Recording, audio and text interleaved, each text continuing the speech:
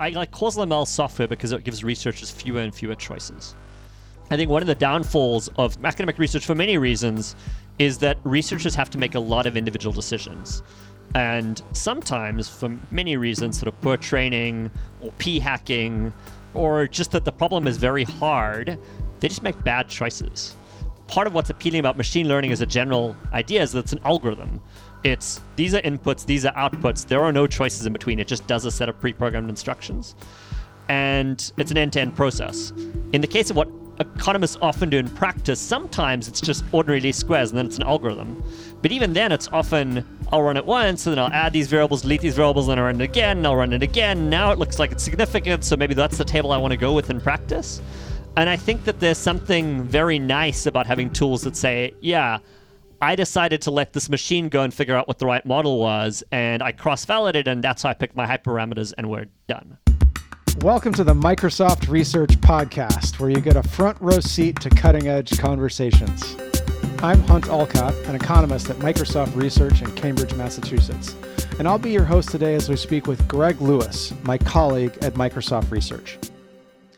Greg is an economist and an expert on two important trends in the online economy. First, with the big data revolution, there's now much more opportunity for businesses and governments and other groups to target interventions at people who would benefit the most. For example, advertisers targeting ads, health systems targeting medical treatments, schools offering tutoring, etc. The second key trend is the rise of online platforms, such as Amazon and Uber, that facilitate transactions between independent buyers and sellers. In this new business model, there are now important questions about how different online market designs and data sharing approaches benefit or harm sellers and consumers. In addition to being an expert on these two trends, Greg is my next door office neighbor in our offices in Cambridge, Massachusetts. Greg Lewis, welcome to the Microsoft Research Podcast. Why, thank you, Hunt. I'm so glad we're not recording this in the office, otherwise we'd be disturbing each other. Indeed. So before we get to economics, or the economics that you study in your current research, I want to start with your background. You grew up in South Africa and you majored in economics and statistics. And what made you want to study economics? Well, it's actually a pretty circuitous route. I started off studying to become an actuary. In South Africa, smart kids do one of two things. They either go to medical school or they become actuaries. So I started down that road, and it was quite boring, ultimately. A lot of it is about death, about when people are going to die, and how much you should charge them for insurance. No, it's not a lot of fun. And so at some point of my junior year of college, I decided that although I'd been taking economics along the way as part of my degree, I should, in fact, change that to be my major. And I kept statistics because that was part of actuarial science. So yeah, I became an economist because I was turned off by death. That's great. And of course, ironic because they call us the dismal science. It is indeed. So you're coming out of your undergrad with these skills and trying to avoid death. And you could have worked in a lot of different areas. You could have worked for a bank or a consulting company or done any number of things. So how did you end up in a PhD program? I think a couple of things. One was peer pressure. A lot of my friends decided to come do PhDs in the States, computer science and physics mainly, but that was one thing. Is that what you wrote on your application essay? No. Nobody writes that on the application essay. Actually, I wrote on my application essay that I wanted to work with your advisor, one of your advisors, with Sandal. Anyway, but yeah, no, I think what got me excited, I was always excited about modeling. Even when I was a kid, I used to design like casino games that use statistics to cheat my brother out of money. And so I was always that kind of like math kid who was like just interested in modeling. When I discovered that, you could connect the real world and large economic systems with modeling, I thought, oh, this is the field for me. This is great. And I got excited about studying that at a higher level than I had in undergrad. So you end up at the University of Michigan. Mm-hmm. How did you end up specifically doing what we call industrial organization? Yeah, the more you make me think about it, it all feels so very accidental. So I started off as a theorist. I was jazzed on theory, and I started working on a paper which eventually got published like a decade later. But in my second year of grad school, I worked on a paper on college admissions and a game theoretic model of college admissions. And my advisor at the time, Ilona Smith, who's a well-known game theorist, asked me to prove a theorem, and I just couldn't. And at some point, I got really frustrated, and I thought maybe I should do something with data instead. And the adjacent field to theory with data is industrial organization because it uses a lot of theory. And then sometime later, I worked at the theorem I was asked to prove was false, but that was like 3 years later. And then we proved it was false, and that was advantageous, and it eventually got published. But so that was part of it. And I had really good advisors. I got to work with Jim Levinson, who's a giant in industrial organization, with Pat Byrie, who's similarly a giant. And so that was part of why I stuck with IO, is I had really good opportunities working with those folks. So then you graduate and you had to be an assistant professor at Harvard. And that's where your two current interests really start to solidify. And I want to start off by talking about causal machine learning. So what is causal machine learning? So part of it is machine learning, which is, I'd say, the use of sort of standardized algorithms to make sense of data, and in particular to mostly do prediction. So to figure out, is this a cat or is this a dog, typically on the internet, and more generally to do many, many things that are very important. So machine translation, for example, figuring out which word comes next in a sentence. Then there's a separate sort of topic which we're very concerned with in economics, which is causality. If I think about a job training program, does that really end up helping workers, or is it actually not a very cost-effective way of training our labor force? Causal machine learning is bringing those two ideas together, is to say, can we use ideas from machine learning in terms of algorithms and making sense of data, especially large-scale data, along with ideas from causality to start automating processes by which we can learn about causal relationships in data. And so another way that I've often thought about causal machine learning is just that it is a more flexible way of estimating heterogeneous treatment effects. So when I say heterogeneous treatment effects, of course, what I mean is in your job training example, job training programs might be especially useful for men or for young men, or maybe for old women, or maybe for people with 2 kids, but not people with 3 kids. And you could come up with a number of other examples of heterogeneity in your favorite causal inference application. And so there are these traditional set of techniques where you might say, well, let's just try to estimate the treatment effects separately for men versus women and see what the differences are. But that requires the researcher to, of course, come in with some prior that men and women might be different and then kind of manually do those separate estimates. And so I guess another way that one might think about causal ML is that it provides a set of tools that allows us to more flexibly understand the richness in the differences or heterogeneity in the treatment effects of a job training program or better schools or a medical intervention across a wide variety of people. Is that another way of saying it in your view? I think that's a super narrow way of saying it. So really? I think that comes from a very particular kind of economic tradition of thinking about what we can do with machine learning. I think folks in the machine learning community would say, like, let's think about Bayesian causal networks and start asking, like, which relationships do I think I can discover in the data automatically? I think econ is very focused on policy. When you come from econ, as we both did, you often immediately gravitate towards these questions like, will this work differently for different people? But I think that the statistical richness of machine learning is much larger, and therefore the things you can do in the causal space are much larger. And even that's true in my own work, right? So I work on some heterogeneous treatment effect estimation, but I also work on sort of flexible methods for instrumental variables. And there are policy optimization questions, there are robust optimization questions. There are all these questions that are kind of in this general field. What are the main applications of causal machine learning? I wonder if, in light of our conversation here, if you can break those down into the traditional, what I had called heterogeneous treatment effect estimation, looking at a policy intervention and looking at impacts on different people. Maybe you could start with one of those applications and then move into something else that you think illustrates these broader applications you're thinking of. Great. So one kind of major set of applications is exactly this sort of context-dependent treatment or heterogeneous treatment effects. And the easiest example to think of there is not one I personally worked on, but one that's sort of a natural application is in drugs. You can imagine that as we get more and more genetic data, we're going to want to tailor the drugs we administer for different medical conditions to the genetic makeup of the individual person. So you could run experiments to go ahead and figure out which drugs work on average, and already we do that. That's sort of the gold standard for causal inference.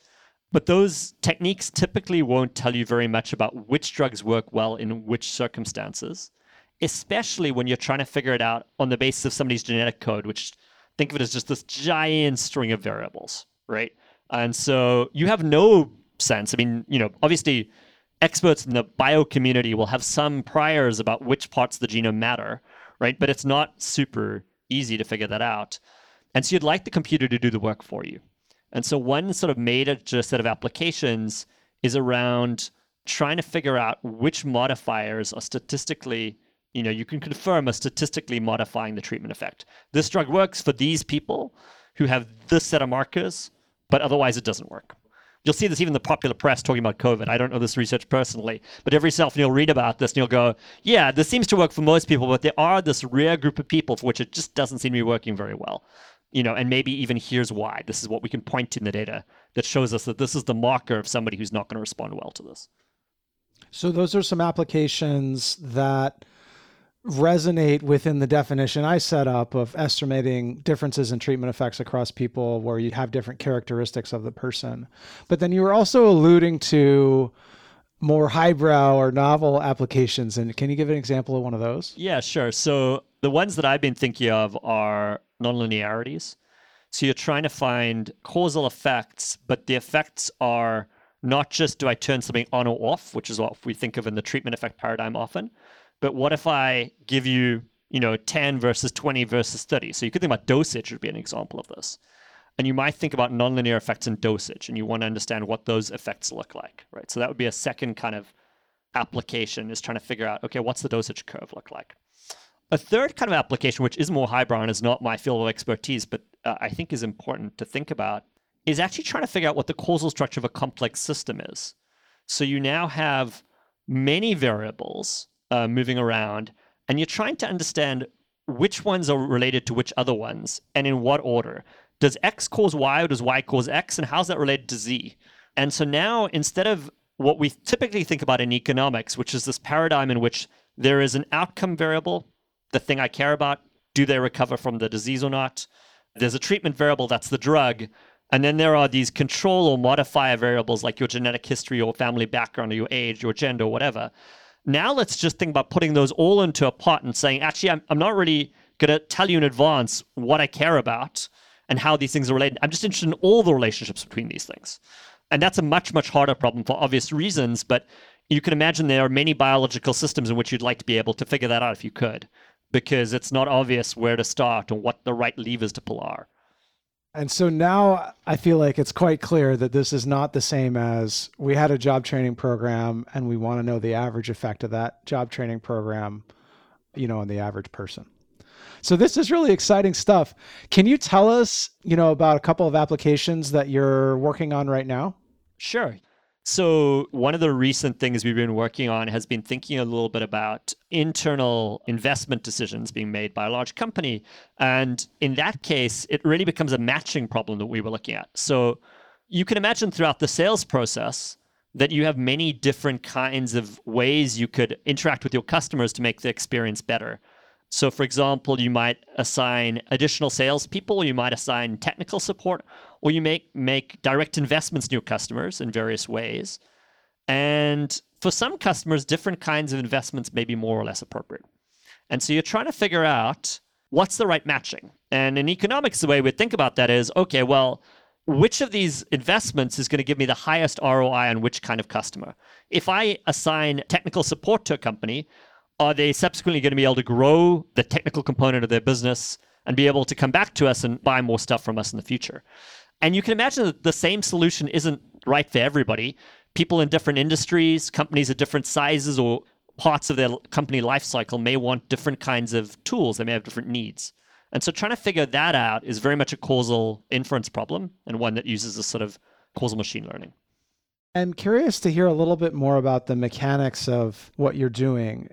I can imagine a data structure where you have data on a bunch of customers, and then you saw that some of the customers got tech support and some of them got additional sales effort and some of them got a third thing. And you could correlate these different actions that the company took with how profitable the account was, whether the client stayed with your large company, et cetera. But of course, that correlation isn't what you want. So can you tell us a little bit more about how you turn this into a causal inference problem? Yeah, right. So that's a great question. And of course, the best answer would be to say I ran an experiment, but I didn't. And the reason I didn't is the reason most businesses don't. Nobody goes ahead and starts thinking, well, we'll randomize some large investments. And so you're in the imperfect world of machine learning or causal machine learning without this nice experiment. And so what's the best you can do? The best you can do is try and find a control group that's sort of relevant, right? So if I have some group of people that are getting investment A, some group of people are getting investment B, some group of people are getting investment C, and some group of people are getting nothing, can I find people in group D, the control group who's getting nothing, that look like the people in A and B and C? And that's a procedure that's been around for a long time. You're super familiar with it, the sort of matching estimators that we see in econometrics. But what if I know a lot about my customers? What if I have many, many, many variables, right?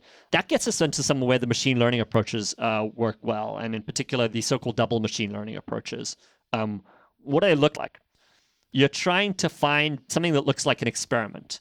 So what you can do is you can take the set of people who get each of these different kinds of things, and you can say, okay, what part of that is unpredictable? Let me find people, companies that were surprisingly likely or surprisingly unlikely, given everything we know about them, to get a particular intervention.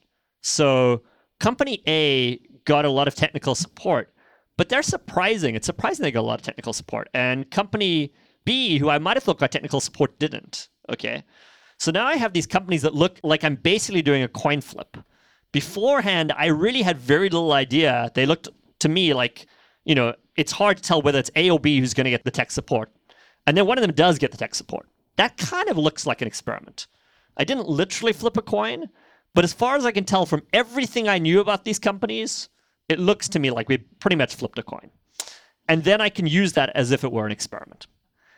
When you work in academia, that feels like a terrible approach for causal inference because you think to yourself, well, if it looks like a coin flip, but actually they decided to pick something, there was a reason they picked something, and that's going to mess up all your estimates. But once you're inside a company, you realize a lot more things look a whole lot more like coin flips than you thought they did. And so it's maybe not as worrying as you thought. Yeah, I see. That's very interesting. So can you talk about the impact that your work has had? The way that this sort of work plays out in large companies is in many ways. One is it's informative a little bit as to this thing that we started off studying, which is which kinds of customers should get which kinds of investments. And I think that's informative to people. It's not the only source of information they have, and so they weigh that against a bunch of other factors in thinking about, how to make future sales investments. And also just the raw numbers. This particular kind of investment does very well with this kind of customer, might change the way you budget. So you might say, okay, I want to spend more money on this kind of investment in the future. But then it also has much more sort of what I'd say micro implications in a large organization, which is that there are teams that are not making budgeting decisions or big strategic decisions that are just thinking, okay, what do I want to give my customer next? What's the next thing I want to do with my customer? There seems to be this study that's saying that often when I assign tech support to a customer like that, it goes pretty well. And so maybe, if my customer has recently gone from small to medium, they've grown their business a lot, suddenly, according to the study, it looks like, oh, now the next logical sequence of actions for me to take is to change my kinds of interactions with that customer to a different kind of interaction. And this sort of customer lifecycle journey is very much a kind of application for these sorts of tools, is trying to figure out what the next logical action is for each customer. I see. This is super interesting. So I feel like I'm seeing a lot of applications these days of this type of flexible approach to estimating heterogeneous treatment effects or causal machine learning that in practice aren't delivering much value. I'll give you a couple of reasons in the applications I'm seeing. So one is that, at least in many academic studies, you don't have big data, you have small data. So I've only got 2,000 observations in my experiment. And so I can be flexible with my estimation of treatment effects, but I just don't have enough data to know reliably what heterogeneity there is. The second is bad potential moderators. So it could be that if we knew a lot about people, we could predict how they would respond differently to some drug or a job training program or whatever. But in practice, we just don't know very much about people, or we may know a lot, but the stuff we know may not be relevant to predicting differences in treatment effects. And the third reason I feel like I'm seeing these approaches not live up to the excitement that I had is that the world is often pretty smooth or pretty linear. And so doing fancy non-parametric stuff where I can learn about, the effects on women from Indiana who are age 34 just isn't as useful as just knowing that the effects are different for women or the effects tend to be different for older people. So do you share that big picture assessment? And are there specific examples where you think there's been really high value added that you can point to? Yeah, so the reasoning you offer is pretty sound. What I'd say is that in many applications, certainly corporate applications with large data sets, you often can find heterogeneity because you just have such large feature sets, histories of sort of customer engagements. I'm thinking of Bing, for example, right? Where, we have a lot of data and we can think about what kinds of ads they might be value seeing, right? And because there's a very large customer base, you can cut it many ways. And also in these corporate applications, you're less interested in interpretability. You are interested in statistical significance. So you don't want to incorrectly infer that women in Indiana really want to see a particular kind of ad and then show them this ad when in fact that's not true at all. So you want to get that right. Statistical significance matters, but interpretability doesn't in some ways. Whereas in academic applications, you often really want to be able to tell a story. Some of the business of academia is narrative construction, right? And so you want a compelling narrative. In automated applications, actually all you care about, say ads, is lift, right? Do I manage to lift, the probability of somebody clicking? And so, in fact, I don't actually care why this happened, or I'm never going to investigate why this happened. All I want is a system that can reliably deliver higher lift. And if I have enough scale in terms of data, I'll be able to figure out how to do that with causal machine learning. And if I'm running large enough experiments, right? So I think there are cases in industry where it's pretty compelling. In academia, my sense is that often the returns are low, but I also think the costs is being very low. What I'm hoping for, as this group that I co-lead at Microsoft, this Alice group that works in software for estimating heterogeneous treatment effects, EconML, I'm hoping that you'll just be able to deploy that and it'll be easy and it'll give all the results that academics want. And if the result is, man, it's pretty much linear, that's fine. As long as the times when it's non-linear or the times when it does happen to be an interesting heterogeneous effect that's, statistically well isolated, you can say, oh, in this particular application, actually, we can show you something different. And it didn't cost us very much more time to do that. Yeah, and I certainly, as someone who is a natural user of the software you're developing, I really appreciate all the work you all are doing on the Hall here at Microsoft Research New England. I actually want to follow up on something you said, which is, I'd like to ask about interpretability. So you mentioned that part of academia is storytelling, and I think that's totally right. I would have said it just, we're doing work that we want to make generally interesting and generally useful. And so nobody cares about 32-year-old women in Indiana and how they responded to my Bing ads treatment, but they might care to have some insight in general about gender differences or age differences or whatever. And so I think that's how I think about the storytelling and the value of storytelling.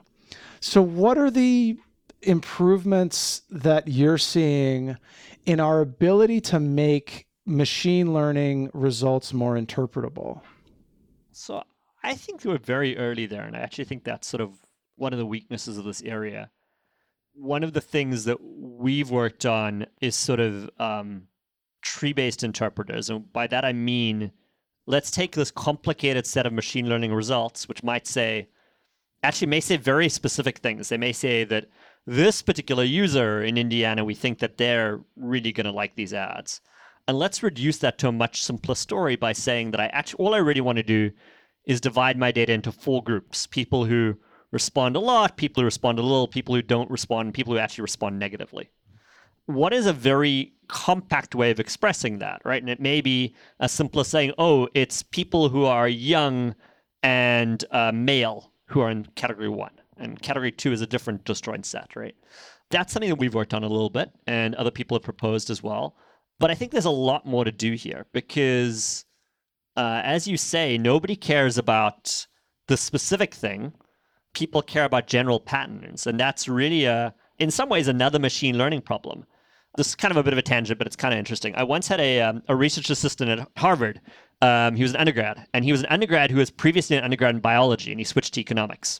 And I asked him to study something, and he came back with 100 pages of regression results, which was incredibly impressive. I was like, wow, this guy has really thought about this.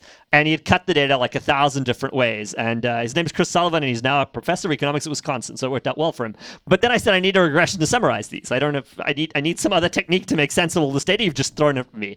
And it's the same thing with these machine learning techniques often. They give you this super fine-grained data about what you think is going to happen for individual people. And then you say, okay, but now tell me a story with this. And there are different machine learning tools you can stick on top of that to get some interpretability. But I think we're still at the beginning of developing those. That is a great story.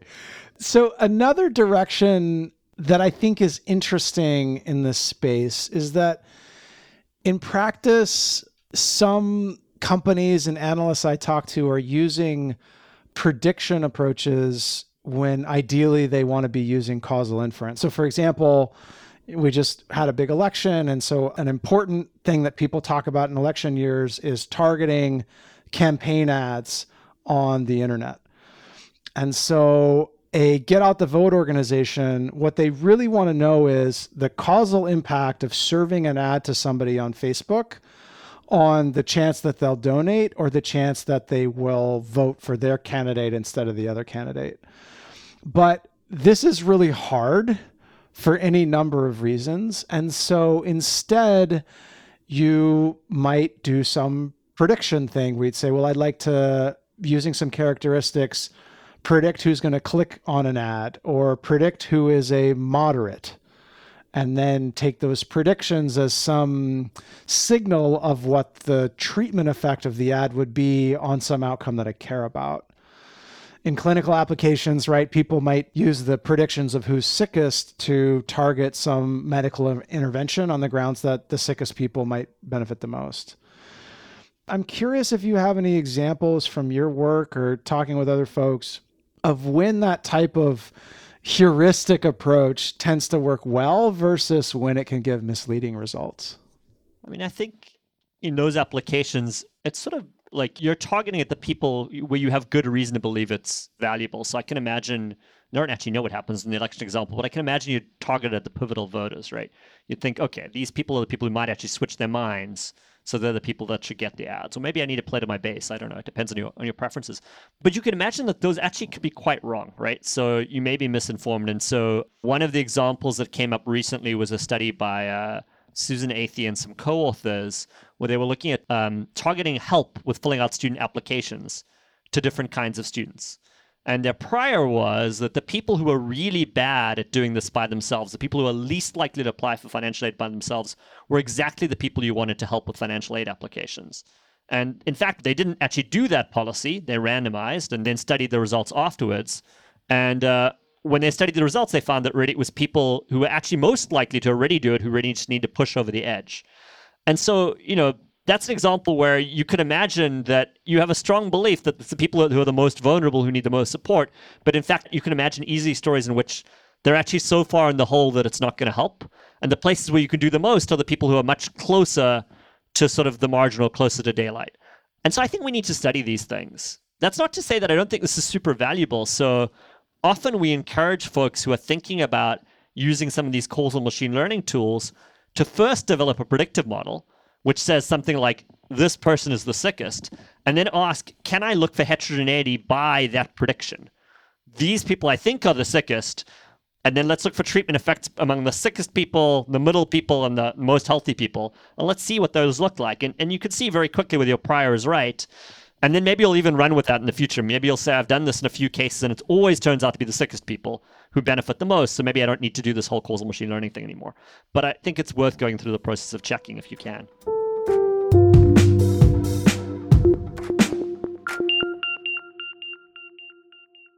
So as part of your work at Microsoft Research, you've developed this set of tools, computer code basically, for implementing causal machine learning approaches. Tell us about that software and how that helps researchers. Thanks for asking. So that's the EconML package, which is available on GitHub. Group of folks have worked on it, and I've actually written very little code, as you'll notice if you ever look at our contributions to the repo. So it's definitely a group effort. That's code for estimating heterogeneous treatment effects, and it's very agnostic as to what the right way to do that is. So some of the techniques that myself and some of my colleagues have worked on are in that repo, but many other techniques from leading researchers are represented there. And we want people to have access to the best available statistical technology for estimating heterogeneous treatment effects. And one of the things I like about this package, as I've worked on it and discussed the conceptual issues that arise, is that we've really thought carefully about the statistics here. And we've realized along the way that there are many, many difficult statistical issues that arise. And so I want people to use automated packages, because I think that if you don't use automated packages, it's easy to think you're doing the right thing and somehow make mistakes, because these mistakes can often be subtle. And there are varying kinds of mistakes, right? So one of the things that's appealing for policy evaluation of some of these causal machine learning tools is that they automate model selection. And what do I mean by that? Well, if I'm trying to figure something out about the world, about whether X causes Y, there are many different ways I could approach that problem. I could just look at the raw correlation between X and Y. I could run an experiment. I could look at the correlation between X and Y after controlling for, say, age and demographics and maybe, family history and medical history, lots of other things. And I have a lot of choices to make along the way. And what machine learning tools do is they try to figure out, in the way that most machine learning tries to figure out what the best forecast of something is, what the best prediction of something is, they try to figure out what the best model is. And so that sort of ties the researchers' hands a lot as to what they get to show as the set of results. And I think this is good for a number of reasons. One, we might find the best model. But two, also, it sort of limits the ability of researchers to find significant results when there aren't any by just trying and trying and trying again until they find the thing they want to find, right? It's better in many ways if we just don't give the researcher that degree of freedom. So you're like the Steve Jobs of econometrics data analysis packages, in the sense that you want to have everything bottled up and not give the user a lot of choice in what to use or how to plug it in. I mean, there's a fine line there. Discretion is useful, right? But I do think at the very least, we want to have the options available to people to say, look, I did this completely standardized thing. Yeah. So you should believe me when I give you these results, as opposed to, no, I didn't do the standardized thing because blah, blah, blah. And then, you should expect a little bit more scrutiny because you decided to do something sort of very bespoke. Absolutely. Well, if you could make as much money as Steve Jobs with this software package, and if you have any giveaway, you know where my office is. Sure. Well, this is tremendous. I want to shift gears to talk about another area where you're also an expert, which is the economics of platform markets. And I want to just start very broad. What makes e-commerce different from older ways of selling stuff? Well, so, I think there are a bunch of differences. The most obvious is that you're buying something online. And so this was something I worked on actually on my PhD thesis when I was looking at people buying cars on eBay. This was 2007. People were buying a lot of cars on eBay. And everybody thought it was very surprising because cars, of all things, are the case where you kind of want to go kick the tires, literally, right? That's what you want to do. And yet people were comfortable with it. There I was curious. That got me really interested in this topic of what makes e-commerce work. And one thing is that, products are often standardized. And so you don't have to worry about kicking the tires in person. Another thing is that you have reviews. So you have many other users telling you, whether this is a good product or not a good product. The third thing is that the platform itself, and actually, let me back up a bit, platform, Amazon, Etsy, these are places where we go to buy things. That's a kind of a new word in many ways, right? It's been around for a while now, maybe 20 years. But before that, we didn't have platforms, right? We had shops. Now we have these platforms, and they do lots of things that shops don't do. They aggregate these reviews. They recommend things to you by showing you what's available. They make it easy to find things because online you don't have to go and actually wander through aisles. You just type things into a keyword box and they magically appear for you. So this platform is like a shop, but it's like a shop with a lot of other features. And those other features have made shopping online a pretty good experience for many people. And so many people, are buying there. Platforms are, of course, not new to the last 20 years. There's a sense in which I could think of a Singles Bar as a platform. The credit card networks are a platform. Sure. But the idea but certainly online platforms are new to the internet era. Yeah, I mean, you're thinking of it in the classic sort of economic sense of a platform market, which is, sort of two-sided marketplace, right? And I'm thinking of it much more in this sort of like e-commerce-y kind of like, oh yeah, this is where I go to buy things on the internet. And you're right, like there's this, the economics of the one category, the two-sided marketplace, are old and super interesting and apply to, so many different industries. But this sort of modern online phenomenon that I'm thinking of is much newer. So I want to talk specifically about the role of the platform in providing recommendations or product rankings to people. What are platforms doing there, and what does that mean for consumers and the benefits that consumers receive? So let me actually start off by saying it's not obvious what they're doing, right? This is one of the sort of opaque things about parts of the internet. Back in the day when you looked at Yelp, and you asked, what did I get shown when I typed in a search query for restaurant? You got shown the highest rated by Yelp restaurants. That is no longer the case unless you work pretty hard, right? That's not the default. So what are they doing? One of them is they're determining relevance for you. They're trying to figure out, given what you typed in, what you want. And that is pretty solidly aligned with your interests as a consumer. If you're looking for an Indian restaurant, you don't want them to show you Polish restaurants. The second thing they're trying to do is they're trying to figure out the best of the options that are relevant. And then the question of what is best becomes a little bit complicated. Because best for whom, right? On the one hand, they want to serve their customers. So they want to give customers recommendations which are good. But of course, their customer base is not one homogeneous, sort of block. It's many different kinds of people. And so they have to think a little bit about the diversity of the things that they recommend. And on the other hand, they're taking in fees from merchants from the other side of the market, from restaurants in the case of Yelp, or from manufacturers in the case of Amazon. And so they have to think a little bit about what they want to promote among the sellers, like what they can do in terms of ranking and recommendations to make sellers better sellers, and also how much money they're getting from each seller. And so let me talk first about the virtuous side and then talk a little bit about sort of the less virtuous side. So the virtuous side of this is that platforms have this incredible opportunity to discipline sellers by saying, I will not make your product very prominent unless you are an attractive opportunity for my customer base. Both Amazon and eBay have thought really hard about free shipping. So Amazon does it through Prime, but eBay, people could give you shipping or not give you shipping. They could charge you $50 for shipping and price their product at $2, or they could charge you $2 for shipping and price it at $50, and they didn't care which one it was. But then what they started to do is they said, no, we're actually going to say that if you have free shipping, you get to float right to the top of the search results. And so suddenly everybody was like, oh, free shipping, that's something customers want, that's something we will offer. Amazon has a tool called the Buy Box. You want to be at the top of their rankings, you better be one of the cheapest instantiations of that kind of product. If you're very expensive for what you're selling, and it's kind of a commodity product, you won't be near the top of their rankings. So again, that creates incredible competition among sellers to drop their margins, which means that Amazon customers get very good deals. So that's the sort of the good part of the platform, building a platform ecosystem. The sort of the less talked about part is that it is also true that as a platform, if I have a better contractual deal with some of the seller side of the market, those are the people I want to put at the top of the rankings, because those are the people who are giving me the most money on every transaction. And so that's also obviously being taken into account. Most platforms say they don't do very much of this, but it's actually quite hard to study because it's hard to see their contractual obligations.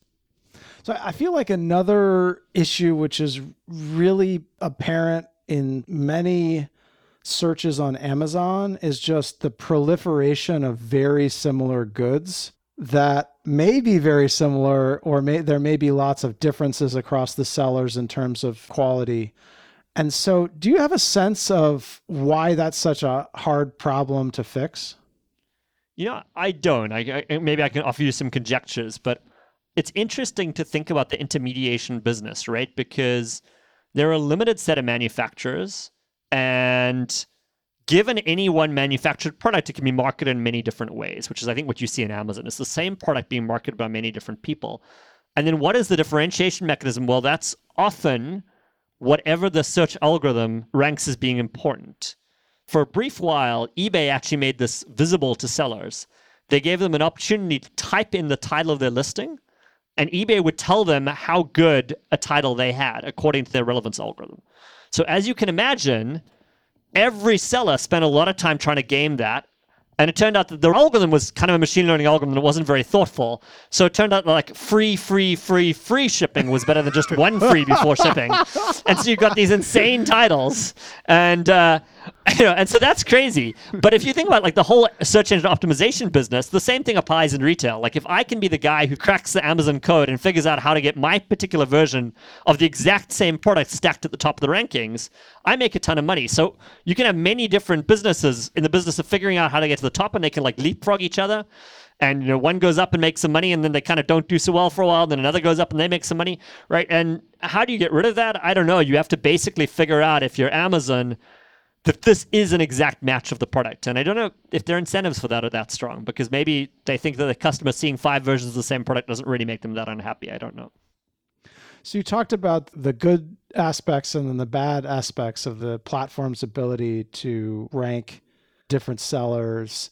And I'm curious, given those opportunities for contractual relationships that the customer may not know about, or, incentives in terms of how else they might exercise market power, does any of this lead in a direction where you would advocate for regulation from the government? Or do you think this is mostly a set of issues where the platforms will get close to what's best for society by just acting in their own best interest? I think that's a pretty difficult question. That's why you're on this podcast, Greg, to answer difficult questions. Difficult questions. My sense is that you worry. Where I get worried is about something that approaches close to monopoly power, right? And there are many platforms like this in different domains. And so ultimately, if you think of these companies as being the final stop in any journey from a product through to a customer, right? Then if I'm the bottleneck at the end of some process, I can demand a lot of the value of that entire process. Now, many of these companies have bet up until now, at least in the way they talk about it publicly, but I sort of believe them actually, that their incentives at the moment are just to grow in scale. They just want as much of the market as possible. And so what they're going to do is make the deal the best for the customer they can. So from an antitrust point of view, they're in fact like antitrust heroes, right? They're out there to make customers happy. And you can argue about whether that's the right definition of what we want for the economy, but it's certainly good for customers. The problem is that once you have enough scale, then you might want to exploit that scale. And I think this is what everybody in regulation is thinking about right now. What's to stop a company from starting to demand more and more of the pie? Antitrust authorities can make all these contracts visible, right? So they can launch an investigation and see entire chains, and they can ask, is it the case that suddenly a large share of the vertical value between sort of the cost of production and the final transaction price is going to one single entity?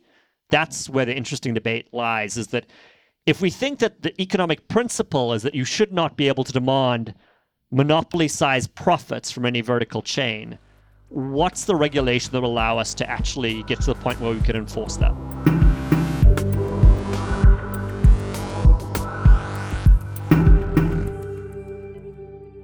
I want to shift gears a little bit. One of the things we know about the modern internet economy is that companies are collecting lots of data and selling that data.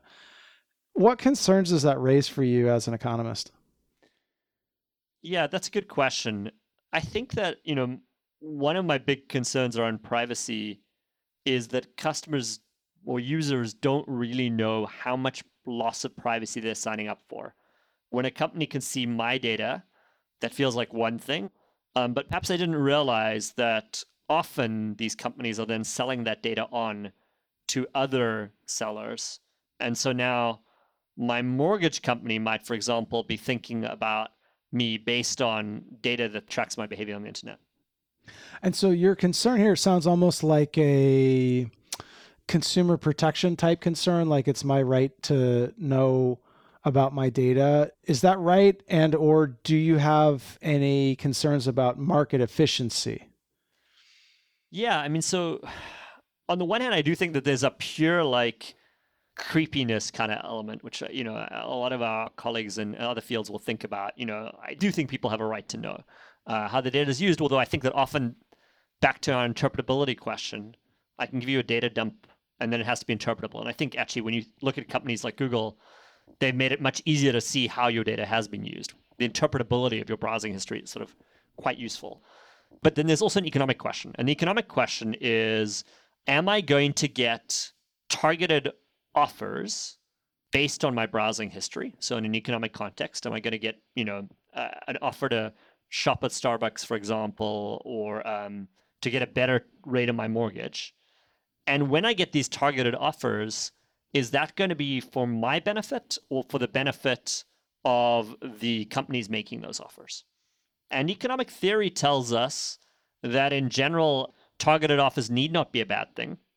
Because, for example, if it's knowable that somebody really can't afford to pay $2 for a cup of coffee at Starbucks, but they'd be willing to pay $1, maybe they'll get an offer to buy it at 75 cents rather than $1.50. And that's good. On the other hand, they might get targeted and offered exactly $1, which means Starbucks got to sell another cup of coffee that they wouldn't otherwise have sold.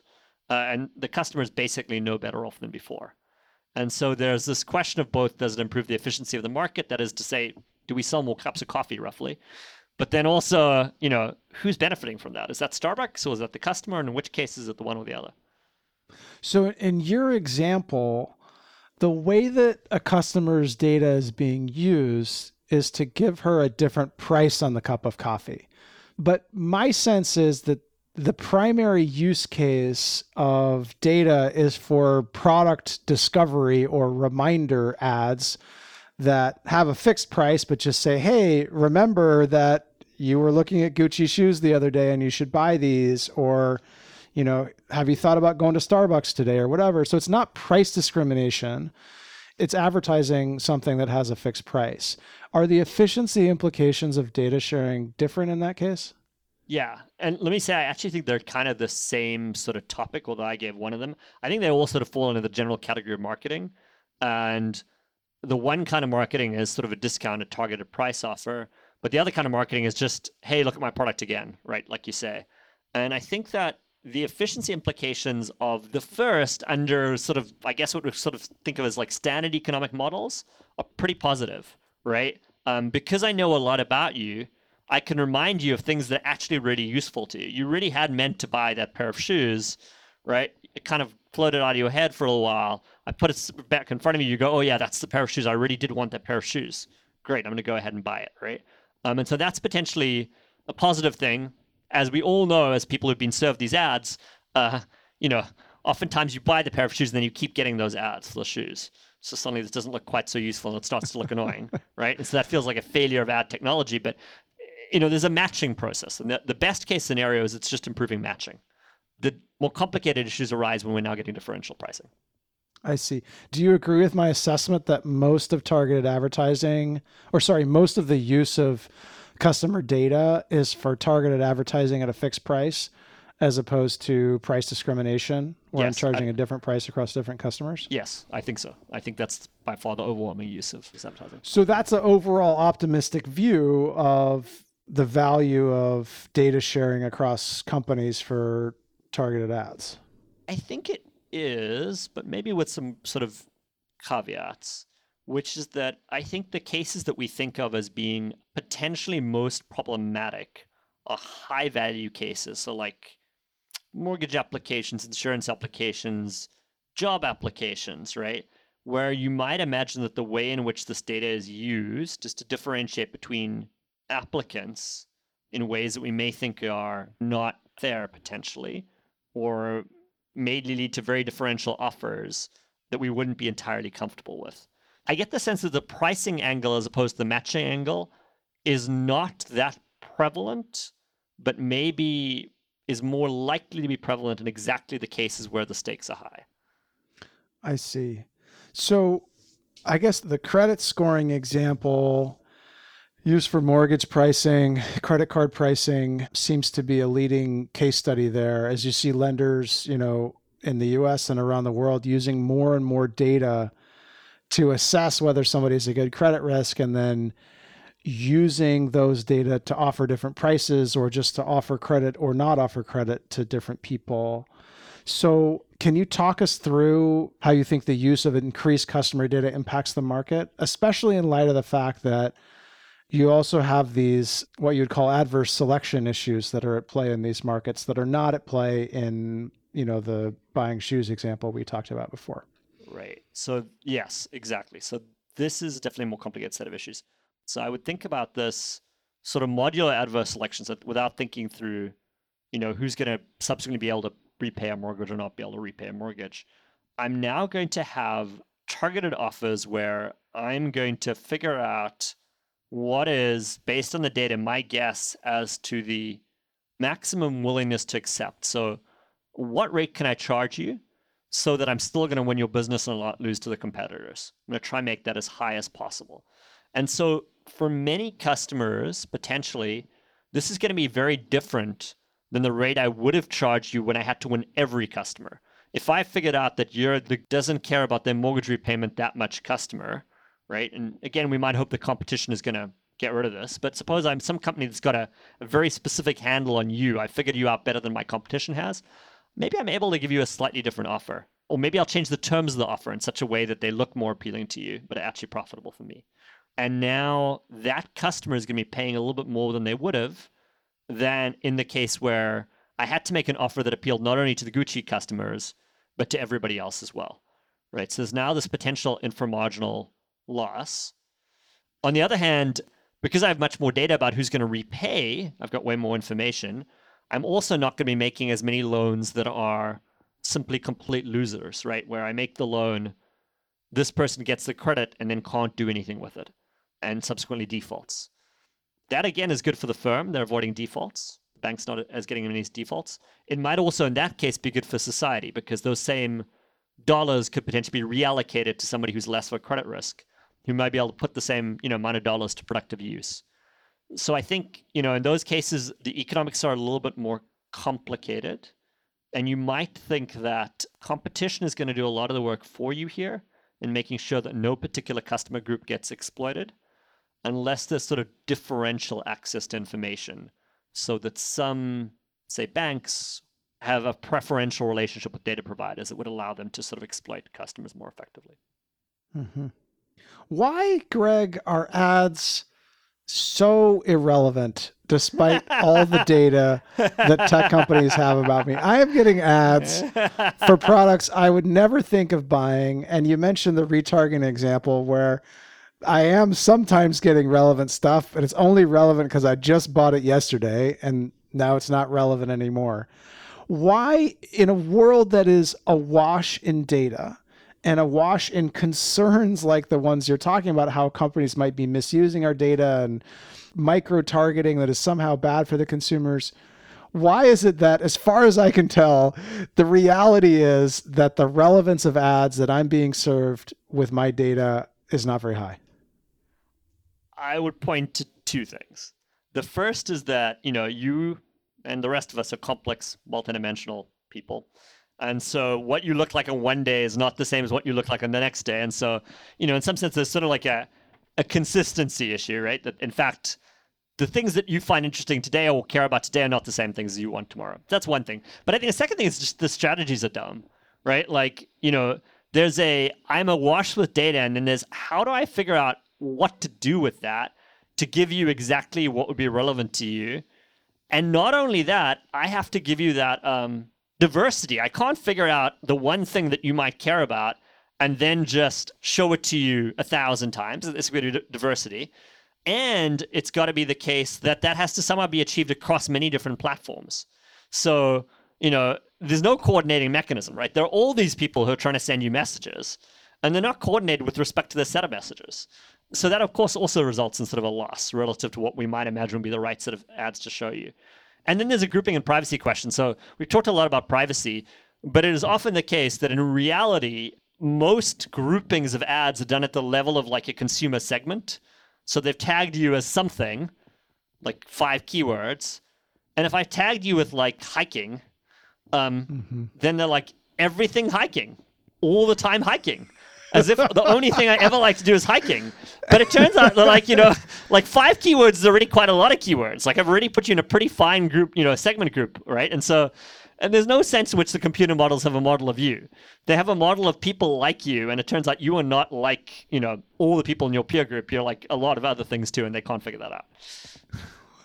Oh, I appreciate your recognition that I am a multi-dimensional person, although I resent you suggesting that I'm a flip-flopper whose desires and opinions change from day to day. I'm sure you're more consistent than the average bear.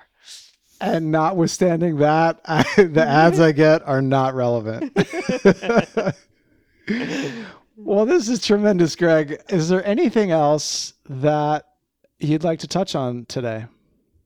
I'd like to mention briefly this idea that maybe customers would be better off if they could control their own data. Yeah. And so this is something I have worked on recently with my colleagues, Najib Ali, who's at Penn State, and Shosh Bosman, who's at Stanford. And we've been thinking about what would happen if customers could control what companies knew about them. And could that make them better off? And there's some really interesting economics here, because imagine that you get to say to the world, look, I'm Hunt Alcott. I like these things and these things and these things and not these things. Okay. Let me say something that's not in our paper, but I think is interesting and reminds me of something that our colleague Nancy Baym has said before, is wouldn't that be nice? Because then you could decide what it was that companies put in front of you. You would have suddenly this instantaneous control over what you wanted the world to think of you, and maybe you'd get more relevant ads. Why don't we make this ad targeting not so much a data acquisition and deployment kind of thing and more of a conversation? Tell me what you'd like to see today, Hunt. We'll figure that out. In the paper, we say, look, suppose you could control your data. You might decide which groups of people to join. Because it may be the case that certain groups of people are going to get certain deals from companies, right? They've identified with certain kind of interest groups, and that tends to give them certain kind of targeting opportunities. And it may be to your advantage then to have an opportunity to self-declare which kind of group you'd like to be in, right? Part of what's going on in our paper is a little bit more complicated than this, because what we're interested in the paper is the game theoretic implications of me saying I belong to some group, and therefore the platform making deductions from the fact that I've declared for a group or not declared for a group. If I say I'm not in some group, what should they then think about me? What kinds of offers should they then make to me since I've decided not to declare for some group? Another part of that research is around the packaging of groups. If I was a benevolent company, like a credit card company, for example, that actually controls a lot of consumer data, could they package up the consumer's data in a way that would be favorable to the consumers? So suppose I'm Visa. I have something very important. I have data that's actually data. It's not like you declaring that you like something, which you might actually fake. You might decide you like hiking because you want a discount from Arc'teryx. So they actually have like past purchase data. This person has in fact bought a lot of outdoor goods. So it's verifiable. That's key. And a second part of it is that they have a data from a large group of people. And so one of the pitches that they could make as a reason to have a Visa credit card is we're going to get you better deals from merchants than anybody else. And so then instead of the customers having to self-declare and then the packaging happening, you could imagine a credit card just deciding to do that by themselves. They're going to package up their customer data with the express intent of extracting the best possible deals from their customers from upstream markets. And that's a very different model. And it's a model that only works if that credit card company is one of the leading repositories of information about customers. Because if there are 20 other places that Starbucks and Arc'teryx can get data from, then why do they need to go through the credit card company? Why do they need to give their credit card company people these very good offers? Because they already know a lot about you from other sources, so they can just say, I decline to participate in any of this stuff, and I'll give you an offer from all that information sources. Well, we've now identified, I think, multiple business opportunities for Greg Lewis. So again, when you become a billionaire, you know where my office is. Greg Lewis, thank you for being a part of the Microsoft Research Podcast. For more information on Greg's research, people can head to gregmlewis.com. And thanks to everybody for listening to the Microsoft Research Podcast. For more info on Microsoft Research, check out microsoft.com/research.